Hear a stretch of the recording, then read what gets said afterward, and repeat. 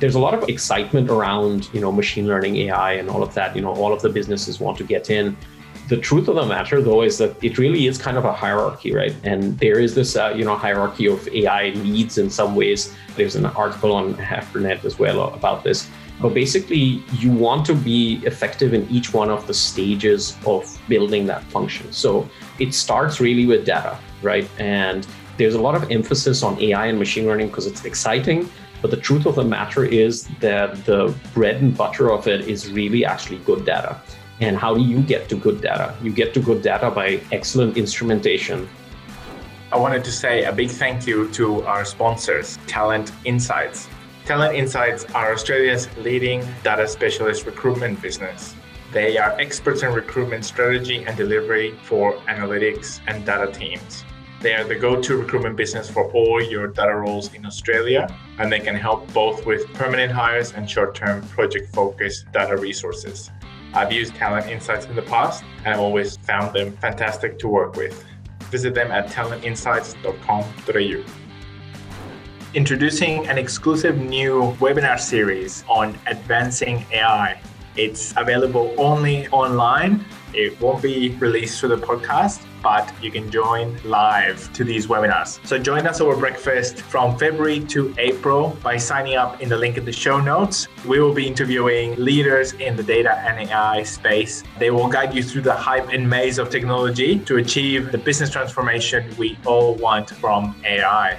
Whether you're looking to leverage AI to optimize the customer experience or to improve your business operations, this series underpins the core elements crucial to your company's AI strategy. Featuring guests from around the globe, including people from companies like NAB, Finnair, Woodside, etc. Check out the schedule, sign up through the link in the show notes, or visit datafuturology.com for more information. I'm super excited to bring you this new series. Hope to see you there. Welcome everyone to another episode of Data Futurology, where we speak with leaders and executives in the machine learning, AI, and data science space to discuss the issues and the challenges that everyone who is leading these areas is facing. And we seek to bring you points of views, experience, and insights from these people from all over the world. My name is Felipe Flores. I am your host. And today we're going to be talking about effective data science. And Farhan, he was a senior data scientist at Netflix and is now a senior data scientist at Apple. So obviously huge credentials, and it's great that he gets to join us. He did a PhD in neuroscience and has worked in both research and industry for a while, and those two being his latest and current roles. We are very excited to have Farhan on the show today. How are you going, mate? Fantastic. Thanks for having me. It's a pleasure to be here, and I'm excited to share with you some of the insights. Hopefully it'll be useful for the audience. Yeah, definitely. So Farhan, could you kick us off? Could you tell us a little bit about your role at the moment and a bit about how you got there? Sure. So I've been at Apple for about 2 years now in the search ads platform team. So for those of you who are iPhone users, and I hope it's a lot of you, if you go into the App Store and you go into the search, you'll find that when you're looking for an app, you do get a sponsored search result, which is an ad. And we work on a lot of personalization problems there to try to optimize the advertisement for your taste. So if you're a gamer and you're into car racing, or if you're a gamer and you're into, strategy game, we hope that we would personalize that ad towards you. So that's one of the hats that I wear in my role. And then there's a significant part of my role that's also works on machine learning architecture experimentation.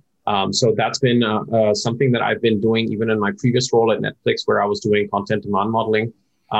We had, a lot of models there, and we really had a problem of how do we deploy models efficiently. And in order to solve that one, I had built a model deployment framework. And so I tend to always have this kind of dual role where I'm doing some machine learning architecture as well as doing the sort of individual personalization of machine learning models. Man, that is great. And definitely on the deployment side, there's so much activity going on in that space, and it's an area that is improving in Australia, but at least in Australia, we definitely have a while to go. And we've done polls in previous webinars asking about how many models organizations have in production. And the majority seem to be in the low single digits.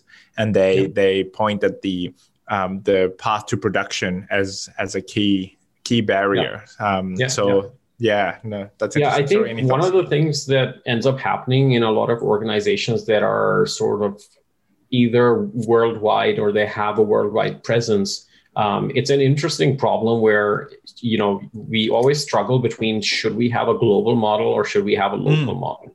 And it's both an algorithmic choice and it's also an operational choice. And a number of times each market is super different. And so you have to really tune your models towards a particular market. You may even have data sources that are different by market. And in those situations, it makes sense to have models that span across other countries.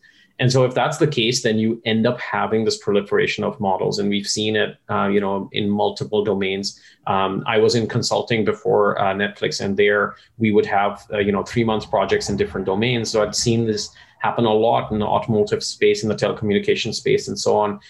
You would have a client that was operating in, say, 140 countries. Wow. You could group some of those countries together, but you still have that proliferation problem.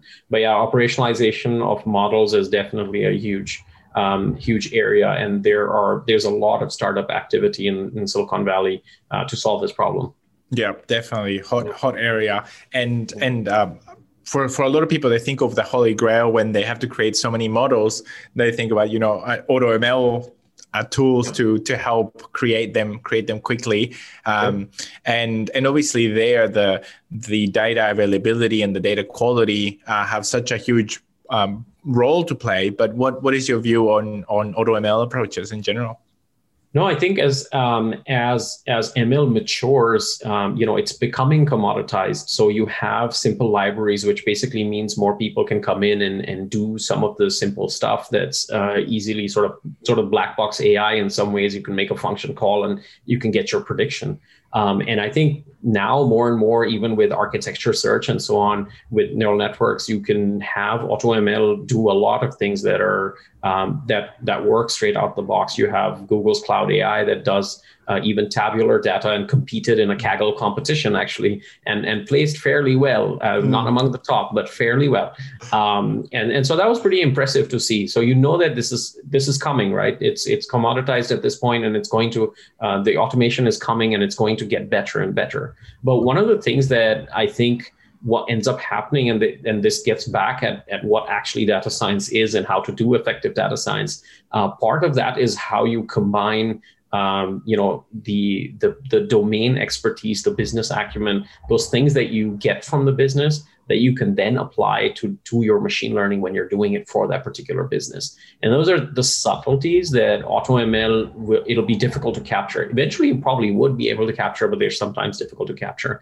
And these are things like, how do you we have even automated feature engineering. And there are times when there's essential business domain knowledge that's required for you to actually do the correct feature engineering that then, will give you a good model. I mean, it's a classic thing of garbage in, garbage out. And the key thing that humans, I think, help doing, like a human data scientist will help you do, is actually to identify what garbage is when you're talking about the system, because that's when you about the business and you understand the data, and then you are you're using that knowledge to come up with inputs that are meaningful for the model. They'll then produce meaningful outputs.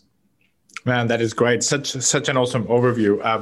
And I might take us to the topic and ask you sort of an entry question to effective data science. What are or how do you define effective data science, and what are some of the areas that you see as important there? Yeah, I mean, when I talk about effective data science, and we're specifically talking about data science, which is that combination of sort of machine learning and math and statistics and the business domain knowledge, right? And it's purely doing sort of machine learning and AI for a particular purpose, which is to add value to your business. And so when I talk about effective data science, it's really about saying in that sense, how do you come up with a process or a data science function that brings that value to your business? And there's a lot of excitement around, machine learning, AI, and all of that. All of the businesses want to get in. The truth of the matter, though, is that it really is kind of a hierarchy, right? And there is this, hierarchy of AI needs in some ways. There's an article on HackerNet as well about this. But basically, you want to be effective in each one of the stages of building that function. So it starts really with data, right? And there's a lot of emphasis on AI and machine learning because it's exciting. But the truth of the matter is that the bread and butter of it is really actually good data. And how do you get to good data? You get to good data by excellent instrumentation. So that means you're literally logging everything and you're logging it well. And then you build on top of that instrumentation and you say, do I have the kind of data architecture that I need that ingests all of this information, organizes as well, and puts it into a situation that a data scientist can easily query and build models off of or have analysis to do. And you want to, of course, avoid as much as possible, doing data engineering every single time there's an iteration of modeling. And that's one of our questions in the poll, right? Like is that we had put in. And so I think in terms of effective data science, I think you want each function to be doing, what their domain expertise are. And you want as little sort of cross-functional, actual contribution. You want cross-functional cooperation, although not necessarily people leaning over and onto the keyboard, right? And I think that's where the effectiveness comes in. So if you have good data, you have good data architecture, and you're supplying your data scientists with sort of clean data, and it's never going to be true, it's never going to be 100%.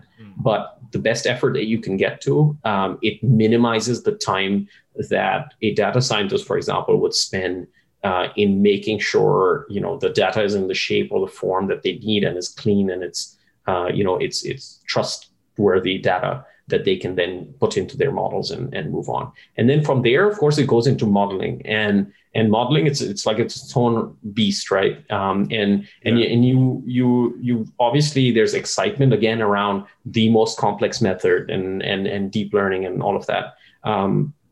Like with many things, I think common sense and setting baselines is super important as well. So you want to construct something that starts super simple, makes sure that the assumptions you're making about your workflow and your data are correct assumptions. And then from there you build off of that and you get more complex and you say, okay, I'm going to try more complex methods to try to push the accuracy and add more value. So that's sort of a broad overview of saying, functionally, you want each one of these bits to be effective. And then overall, as a process, you have trust because you've kind of built it up in a modular fashion. In the software engineering world, you have, test-driven development. And in some ways, you could think of this in terms of a macro level. It's like test-driven, development, where you're basically building each little function, testing it, and making sure it's good, and then building on top of that. That's great, man. That is awesome. And it's definitely something that at least in Australia we're grappling with, and the larger organizations are leading the charge here on exactly what you're saying, which is how to create an effective data science organization or capability within your organization, but also how to do that at scale in a way that's right. Effective and repeatable, and that you can trust the process. Because a lot of it at the moment for us, at least, it seems to be it's improving, but it's going from kind of like a cottage industry where like you'd have a team that's trying to do it themselves, and the processes are not very well defined, and doesn't have much scale. Often the products are good, they're making business impact, but it's not something that you're getting organization, like a capability organized at scale in a way that's effective. Right. Yeah, except for larger organizations here. Yeah, I mean, I think the history of data science is actually from actuarial sciences. And that a lot of like insurance companies and stuff had these departments 30, 40 years ago. I think the sort of revolution has really actually been is scale, and I work in ads, and I will actually attribute some of that to ads, right? So the Facebooks and Googles of the world, with ad revenue and the scale that they brought, meant that there was actual money to be spent in terms of developing these processes, and that's like a whole area that got developed, and because it required scale, given the size of the data that these companies were generating, and also the revenues that were being generated by that size of data. And I think it takes a level of organizational size to get to a point where the scale is necessary. And data science can be done in both that scaled fashion as well as in that kind of local fashion. And there's no harm in having something that's like, an R script that just produces a lot of value. I've seen that happen at organizations, and it can be very, very useful. Of course, as your organization grows and your data science needs grow, and you actually understand that I can produce value from doing AI and machine learning on data, that's when you say, how do I repeat this? How do I make this into a process that can be repeated and is scalable? Yeah, 100%. And that is awesome. And that's definitely, obviously great topic for today.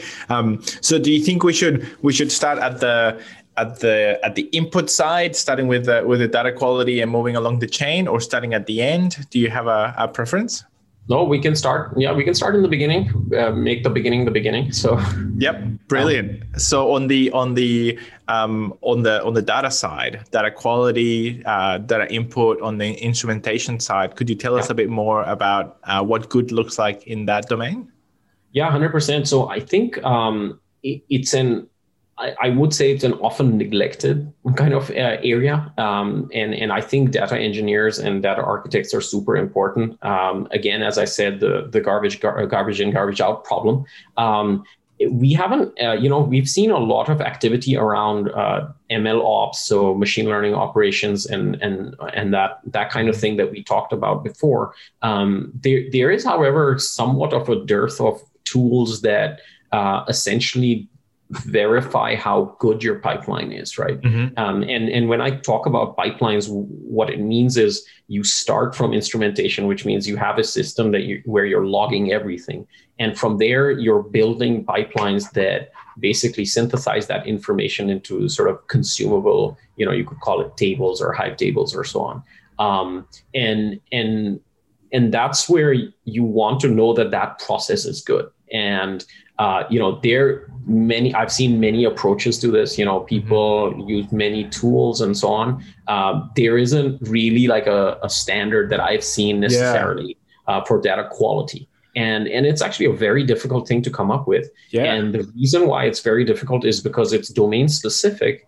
And there's certain choices that people make in terms of, do you store your missing information as nulls? Do you store them as -1s because that's better for you? Like, there's things that you do and choices that you make that make it very arbitrary in terms of what the actual tests are. So I think one of the things that you can do as an organization, and that's sort of customized to your approach to doing the instrumentation and the data pipelines, is essentially to say, I'm going to define my own unit tests, if you want. And these are data unit tests. I mean, in software, we talk about unit tests as being, examples that we give to this test to say, verify this output given this input. And a very similar approach can be applied to data as well, because, you can understand that there's a transformation that happens when you're going from, stage A of the pipeline to stage B. And I think the good part, when you get to good, essentially means that you have enough faith that your alerts in there are going to point you to problems and be able to not go silent. So silent failures can be very, very dangerous. I mean, that's one of the most dangerous things, right? You don't know that, your table has not been refreshing for 3 weeks and you're working on stale data. Those kind of things are the things that you definitely want to avoid. And the way to avoid them is essentially to put sensible checks in place with alerting and monitoring. Though there isn't necessarily a product that comes to mind, there are lots of them. But I think it's an area that is necessary. And I think some kind of integrated method where we go up the chain, you get a weird prediction. Can you come back down and figure out where the problem lies? Is it in the algorithm? Is it in the pipeline, and so on? So we start with that from the data pipeline part, and then now if we move to the doing the modeling and saying what does good look like there. So one part of it is obviously when you operationalize a data science model, and we use a lot of these verbs that we don't have a good one: productionalize, operationalize. Yeah. There are a lot of options there. Yes. But essentially, when you're doing that, what you do want to have are mechanisms of versioning, and versioning is definitely on both ends, model versioning as well as feature versioning, right? You want to know, as a data scientist, you want to know which version of a feature I was given, and feature versioning is super important because you want to understand, was it transformed, was it not transformed, and so on. And then, most of these models have this component of regular training. And when you have regular training and you are, putting into production a model, let's say if you're doing daily training, even if you're doing weekly training, you definitely have to have some kind of, model hosting service that basically says, okay, I can keep track of which model is currently being served. And I've seen this done well in the sense that you can have model hosting services that associate metadata together with a produced model, that basically now I can go and query from the model hosting service and say, can you tell me what's the metadata, or what version does this model particularly have? And I know that I want to get the one that's the latest. So that's the latest trained one. And I think there you're doing this job well, where you're basically tracking exactly which model was being used, what was trained, when was it trained, what was the training period, and all of that kind of stuff. So that's kind of on the operational side, right? There's also like the effectiveness of your actual, doing your data science, so doing your model and saying, does it drive value or not? And there are a lot of choices to be made there. And typically what you do want to do is, again, start from the basics, right? You have a continuous regression problem, like literally just try regression, just try regression. But then you have more complex problems. So I work on personalization, and now you get into like, arguments like, should I use, matrix factorization? Should I use deep neural networks? And how should I go about setting time limits on saying how much iteration am I going to do and when is good enough? Now, this is where you bring in sort of the business acumen, the collaboration side of things, right? And some of the ways I've seen that organized is you will potentially work with a product manager, and the product manager, together with leadership and yourself, you define what you think is actually good enough when we talk about predictions. And the effective part of it is really to say, like, how soon can you get there? And I would say also with parsimony, right? Like, can you get there in the simplest means? You don't need to, go for the most complex method. And typically starting there will help ease all of the pain afterwards, which means debugging, monitoring, all of that sort of stuff. So as a simple example, you have regression coefficients. You could just look at those. There's a lot of like AI explainability tools out now as well, so you can use those for complex models. But again, starting simple is definitely better. So you don't have to go in that direction. But if you needed to, there are tools available for that as well. It's awesome, man. And what is the start of the project look like in terms of that definition with a product owner of saying what should be done? What is the benchmark? How does that process usually work? Yeah, so I think I've seen it done a few ways in different organizations, right? So there's sort of a bottom up and top down kind of way of how these things come about. So let's say you're working on some product and now there's a desire for a new feature. Now that new feature can be driven either by sort of the data scientist having worked already on one part of the model and noticing that, okay, we have this piece of data and I think that I can make this other thing happen, right? And we can make it concrete. So for example, we say that I've seen that I can use another piece of data to improve personalization. But it will require, let's say, some kind of coordination with another team to make sure that it's good to be used, right? So that would be sort of a bottom-up approach where the data scientist says, I noticed there is this thing, I'm not sure if I can use it. I'm going to work with my product manager and leadership to say, is this something good to add? Can we do this? Are we good on that? And then of course there's a sort of top-down approach, which is like leadership wants to take a particular direction, instead of showing one ad, they want to show two ads now. And so now you come back and you say, how do I rank these two ads, for example, right? And so now this becomes a data science problem that's brought to you, which is I want the top two ads and you have position 1 and 2, and you know that position 1 has just a position bias. People tend to click the first thing first, right? Yeah. So now you're going to work on that problem, and then you're going to work with your product manager, obviously, to define the requirements.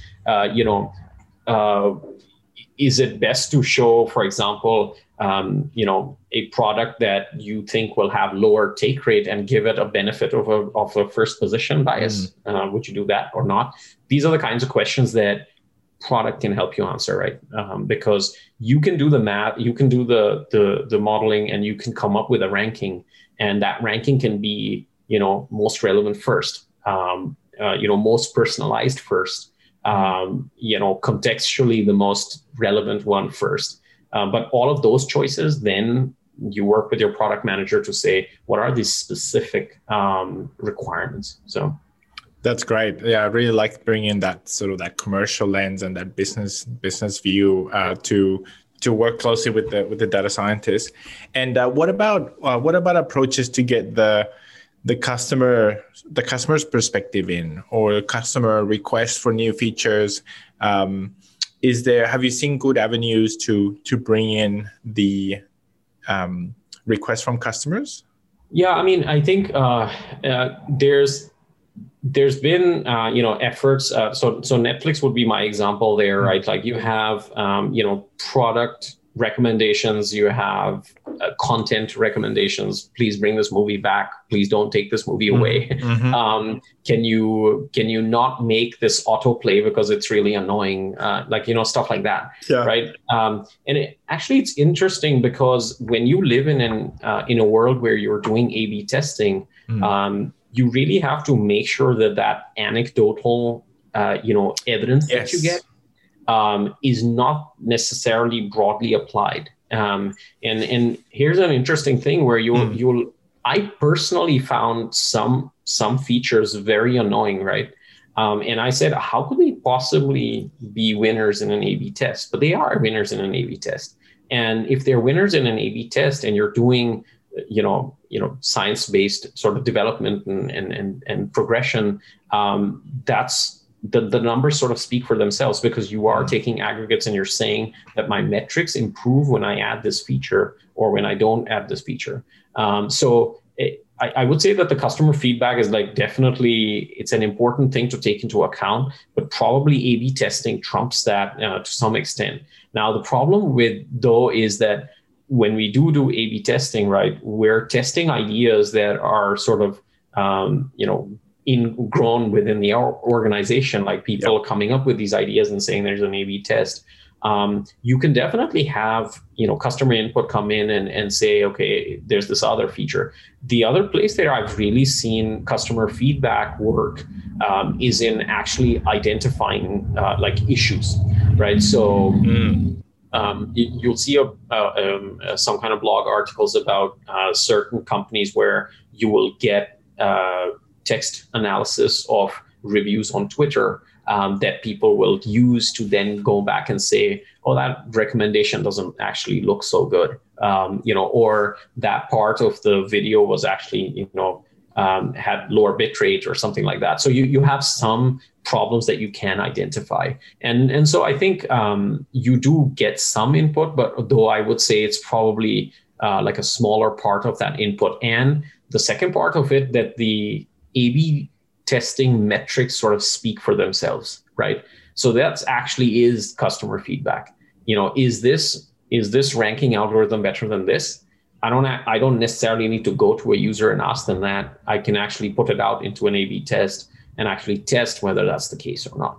And I think A/B testing gives us that power to sort of scale customer feedback without having to actually, do interviews. Though anecdotal interviews do help, and we, at Netflix, for example, there's actually a consumer insights team, and that consumer insights team will run interviews and bring feedback back to the product, and that can drive features and so on. Yeah, that makes sense. That's really good. And in your experience, is the aim of A/B testing, is it to give one set of product features to everyone, or would there be different product features that are enabled for different types of users? So, I think the way, the idea of A/B testing is essentially to start out small and then you scale your test, right? So a lot of A/B testing involves ramping. So essentially what you will do is you will start with a very small subset, because in systems where you have revenue involved, you obviously don't want to, throw in a new feature and put a lot of people in that bucket. So you start out small, you ramp up, and as you ramp up, you actually see the effect of your test. And that's where you're saying you're applying that treatment sort of to a small set of people, and then you're growing that. If you're asking specifically in terms of the same feature, there's obviously that personalization side, right? So to some extent, you can read a tech blog article about artwork personalization at Netflix. So they're basically, you and I would not get the same cover art for a particular movie because one is better for you than me. I've noticed that between the account of my wife and I having the same movie, completely different. But in that case, it's essentially the same product feature. Say that in this case, the cover art that's personalized for the individual, which I guess would be one avenue. But the other one would be having different features for different types of users. Are there and do you is that something that you've seen in your experience? Not in terms of going forward, persisting like you're gonna get this extra button forever, and I'm not going to get it. That I don't think so, because you would want consistency across your product, because it's very difficult to evolve different versions of that particular product. So I think personalized experience basically means that you have a wireframe that's consistent, but within that wireframe, the content that you put in, the button's blue or the button's red depends on your preference. And I think the A/B test driven development, you definitely want to keep that consistency so that you can track performance and track the metrics as they're going up, hopefully up. Yeah, that's great. And Georgie on the chat pointed out that that A/B testing generally helps you improve your features and your current product, but that there would be other avenues that help you create new products, and that as you were saying, that could be bottom up, it could be top down, it could be from a market research area. Is that how you see the distinction? Yeah, absolutely. I think A/B testing helps you test ideas and evolve systems. So fine tuning a direction that you're already on, testing new ideas as well. But then, yes, obviously there's this other creative process, which is how do we come up with an entirely new set of products. And we kind of get into the entrepreneurial area there. Mm-hmm. So, I mean, Amazon would be your best example of something like that, right? They have their hands in everything. So from drone delivery to grocery delivery to your slippers being delivered to, I don't know, car buying probably soon or something like that. So right, yeah. And so have all the products and then deliver all the products, and on the AWS side build all the products, offer everything. Right, exactly. So I might close the poll now. So we had about 60% of people answered the poll. Thank you very much. And we'll go through the answers. So the first question was, what percentage of your time do you spend on data engineering versus data science tasks? And 36% of people said it was 50-50 between data engineering and data science. That's really, really interesting. And then the second highest voted was 80% on data science, 80% of the time on data engineering, and 20% on data science. Any thoughts or comments there? That's interesting, actually. I mean, I would have definitely expected 80-20. That's a sort of classic fit. So I'm glad to see that most of the participants here are enjoying a nice data science experience with doing minimal engineering while producing their models. And maybe I want to work where you work. I don't know. But, I feel the same. Yeah. Yeah, but I think it's interesting that I mean, it is one poll. I think perhaps one of the things that would be interesting to know is if things have evolved to a point where data engineering, I'm hoping their products have evolved to a point where that's now commoditized. And if that's more commoditized, then hopefully we would get to a point where we can actually get to the inverse of that, right? We can get to 20-80, where we're only doing 20% of our time engineering and then doing data science tasks for the rest of it. And that's specifically for the data science function. There's nothing, I've actually emphasized that the data engineering roles are super important for any organization. Yeah, definitely. And it'll be interesting because as you were saying before, as the data science or as the algorithm application of algorithms in a particular organization, as that gets more automated, then the bits that would be left are around bringing in the domain knowledge into the data and the production side. Do you see any other components that would be, I guess, left in the data science arena once data engineering improves? What would people be spending their time on once the data is of a high quality and available? Well, I mean, I think from a data science perspective, I think it affords you the luxury of diving deep into the models and really focusing on the algorithms to improve predictions and so on, right? So I think in that sense, it's the most valuable thing you can do, which is if you have a data science function, you entirely dedicate that data science function to getting you to the best machine learning solutions for your organization. And there's that automated ML side, obviously. And yes, that will evolve and it will get better. And, I don't see data scientists going out of business anytime soon, though. Yeah. But at the same time, though, I think the next focus for this would be definitely doing things like data engineering automation, things like automated exploratory data analysis. So there's a very interesting feature even in Google Sheets that you can see, which is you can say get data insights from it, and it will attempt to make reasonable pivots and draw figures and make averages. So you could think of it as more like a automated pivot table kind of situation where it actually is trying to figure out a few things from your data by just looking at the table that you've provided. I mean, that's a direction in which you're saying, okay, exploratory data analysis is now going to be potentially automated, which I think is super cool because you'll spend a lot of time doing that. But if you can actually get that in an automated way, I think that's a huge time saver. Yeah, huge. That's great. Thank you. The second question was what percentage of your time do you spend applying existing algorithms versus developing new algorithms?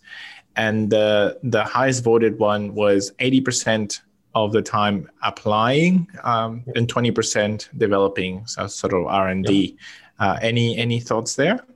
Yeah, I think that's pretty consistent this time. I think with what we talked about, I think that again, part of doing effective data science is doing it in a timely fashion. And if you have no need to reinvent the wheel, then you shouldn't. And you can use the simplest approach. The simplest approaches are pretty commoditized, so we don't necessarily need to go in and modify them. Now, there's one part of this I would say that just because those techniques do exist.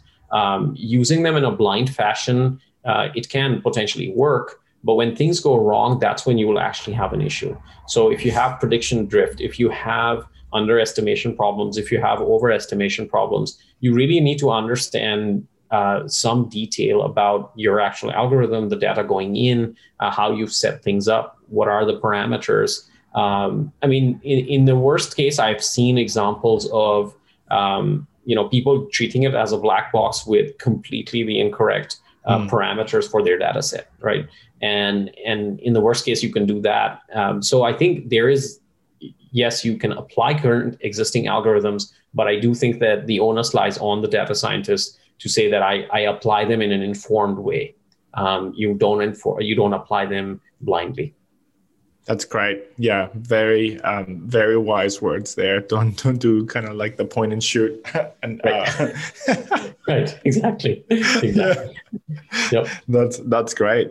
Thank you. And the third question was: is there a data architect in your organization? So 50% of people said yes, 36% said no, and 14% said not sure. So almost a 50-50 split between yes and no / not sure. Yeah. So could you, for the people that don't know, could you tell us what would be the role of a data architect, and then some of the benefits of having one? So I can give you a very concrete example of this one, which is like, let's say that you're somebody like Netflix that's trying to predict, whether somebody's going to click on a movie or not. Or if you're Amazon and you're trying to figure out if someone is going to click on this particular product or not. And you've received a new data source, right? And this new data source, tells you, let's say, about the popularity of a particular product. And now, yes, there's a single simple stream of data, but if, let's say that, in terms of understanding the popularity of this data, you have of this new feature, you actually have this available in multiple languages across multiple countries at different time scales. How do you organize this data to make it useful for, let's say, your predictive model, right? And now that's where the data architect's job comes in. At what granularity should they store it? How should they normalize the data? What's going to be the most effective way in which you can apply efficient joins to join it to your other data set, and so on. So if you were to do this in an uninformed way, all that will happen is that, yes, you might be able to connect this new feature to the existing data set that you have, but you will go about it in a very roundabout fashion, and you'll probably be pretty inefficient on it. And then what's worse about doing it the bad way is essentially that as this data accumulates, it's going to be a major effort to actually transform it or shift it to an architecture that's actually easily queryable and is amenable to doing data science or testing of that feature. And so that's where the role of the data architect comes in. And yes, the data engineer and data architect role the lines are blurry there. When I talk about data architecture, I really talk about how do I take this data and what's the organization of my tables? How do I connect them, and so on. Yeah, that's so it would definitely help make the data science teams more productive to bring on repeatability and scalability, because the pre-work is being centralized, and you get good inputs into the process.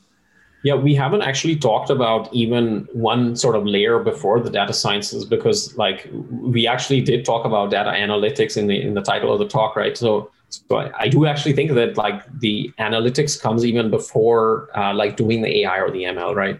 And that's where if this new data source, let's say, was organized well, I can just put that data on a dashboard and you can now see that pretty well, right? And if you hadn't organized it, I can't even get that insight as quickly as I could if it was organized. And so I think in that sense, like you have analytics and then you have AI and all of the data architecture that's well done will help both of those functions. I am so glad you said that. That's something that something definitely close to my heart, in the sense that I see my analytics team almost as the scouts. That they go and they're trailblazing new, working closely with business to find kind of new areas, help the business get quick answers and etc. And once there's a relatively well-formed or an interesting problem that sort of gets passed to the data science team, and we know that it'll take a bit longer to have something great out of the data science team, in the sense that it's scalable and repeatable and passing benchmarks and things like that. But definitely it's important the different sides and how crucial it is to have good data as the input there. Yep. That's awesome, man. And what would you say what advice would you say to people that are either starting an analytics function in their organization, or that they're early in their journey? What would you get them to focus on or think about? Could be approaches or roles or anything really. Yeah, I mean, you want to start with definitely your goals, right? And you can start in a place where you say, I think that we can do this using data. and once you say that that's the case, then I really, like this sort of hypothesis-driven approach to even analytics, right? So in the beginning, you have a hypothesis. I have a hypothesis that, I'm going to improve. Let's say I'm a credit card company and I want to improve my, loan acceptance that I'm giving, reducing my false positives. And how can I use my data to do that?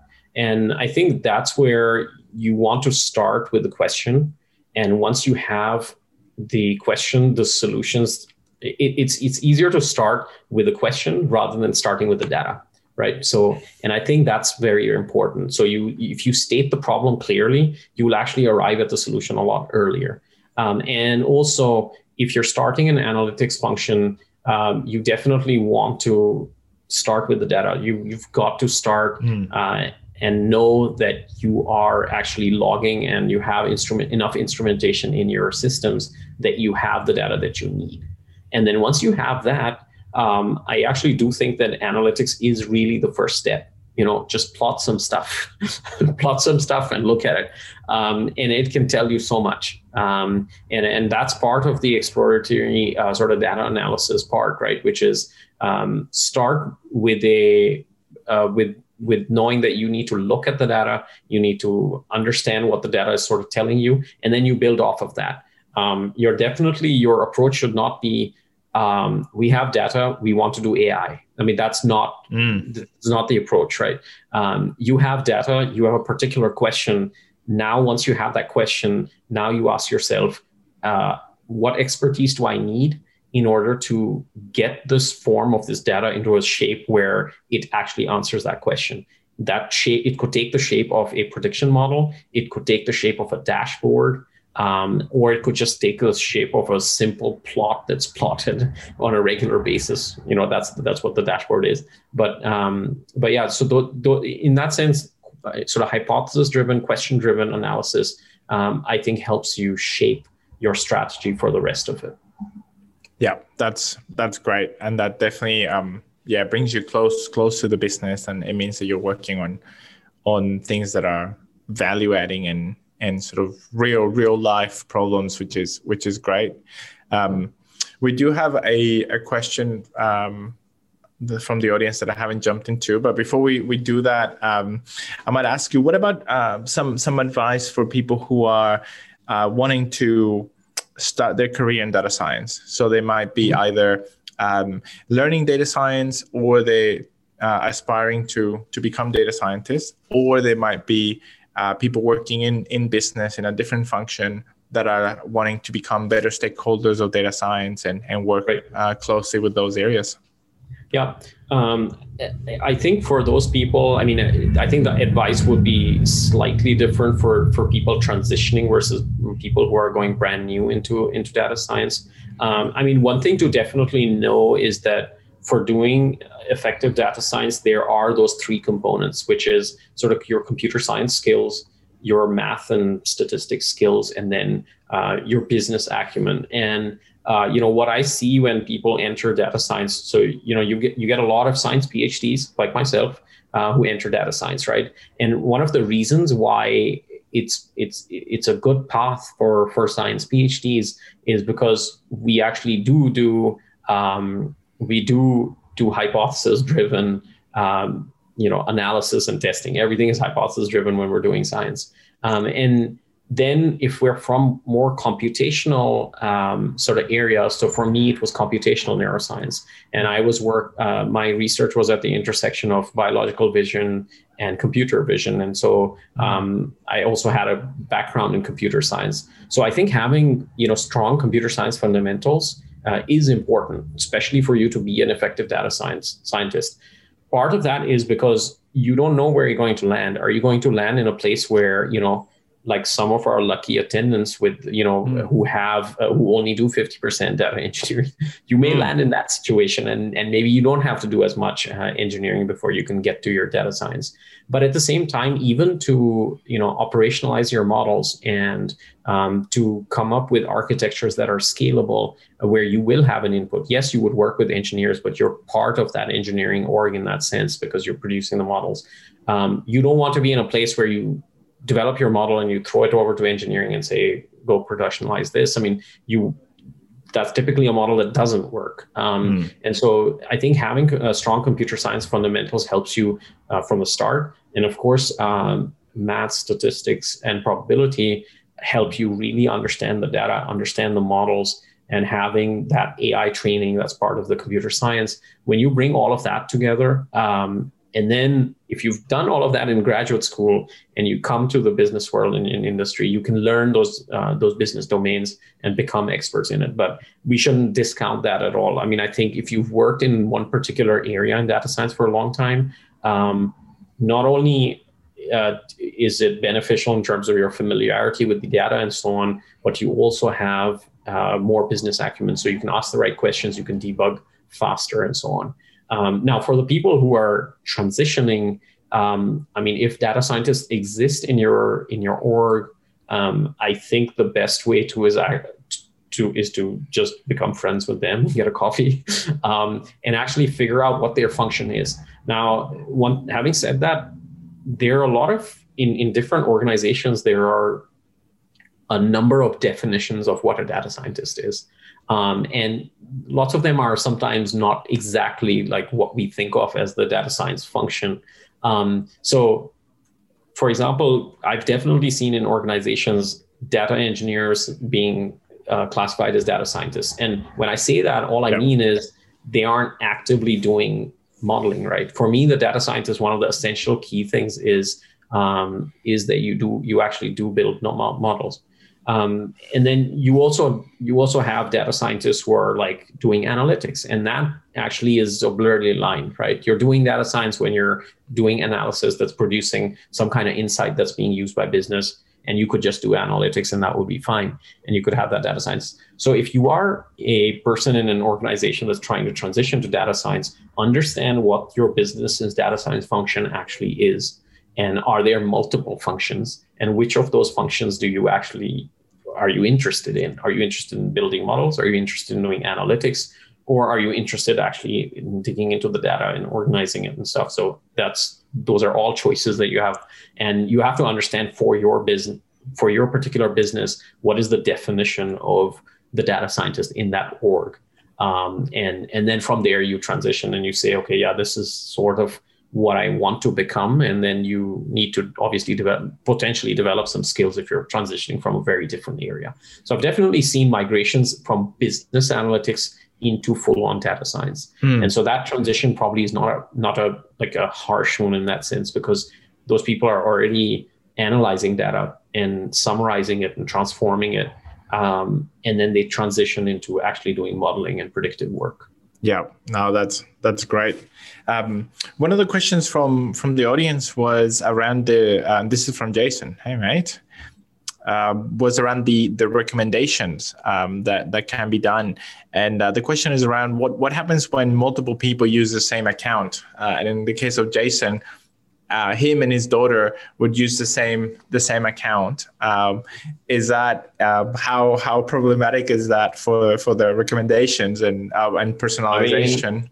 I would put that question to Jason and say, how bad are your recommendations? And if they're bad, the reason is you need to create a new profile for your daughter.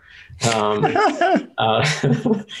I mean, I think in terms of personalization, like this kind of goes back to that customer feedback aspect, right? All of these systems that are, so I do personalization at Apple, and even here, the best guess I have at what you like is the feedback you give me. You clicked, you didn't click. Now, I have no way to know that it was you or your daughter. At least at Apple, we definitely don't know. Facebook, I can't say anything. And so, given our privacy constraints, we don't necessarily know. All we know is that we received a click from this particular ID, right? And that's it. And so, it adds noise to the personalization algorithm. But if that's how you use the product, then maybe we're doing the right thing, So if 80% of the time Jason is using his recommenders, like using his account, and 20% of the time it's his daughter, one would hope that we'd get some kind of reasonable mix of recommendations that are okay for both of you, depending on usage. But yeah, I'd recommend just getting a new profile. Yeah, definitely. And there's one other question from Naren, she was asking about if you had the experience where you've been working on a problem, say an analysis or a development, and halfway through they stop the development or they stop the project, and what you would do in that case. So I asked her on the chat to see what were some of the reasons, and whether it was technical problems that made the solution not feasible or business value.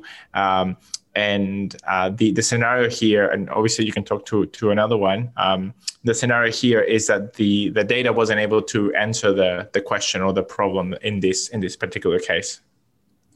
So I mean, is the question really about knowing when to abandon analyses, or I don't know if that's the question. Yeah, she's asking about what would you do? How do you tackle this scenario? And it could be early abandon, which is saving effort, or trying to save it.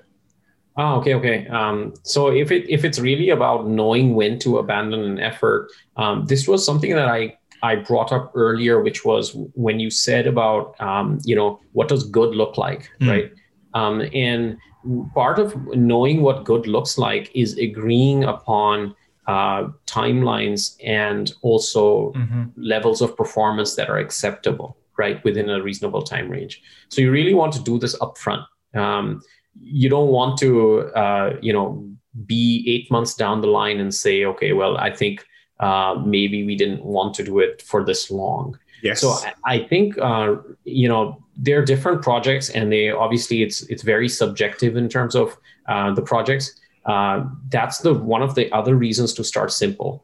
If it's really taking you that long to get to knowing that you are going to fail on this, you need to fine tune your process. And it's a tired old saying in Silicon Valley, but you need to fail fast, and that's just how it is.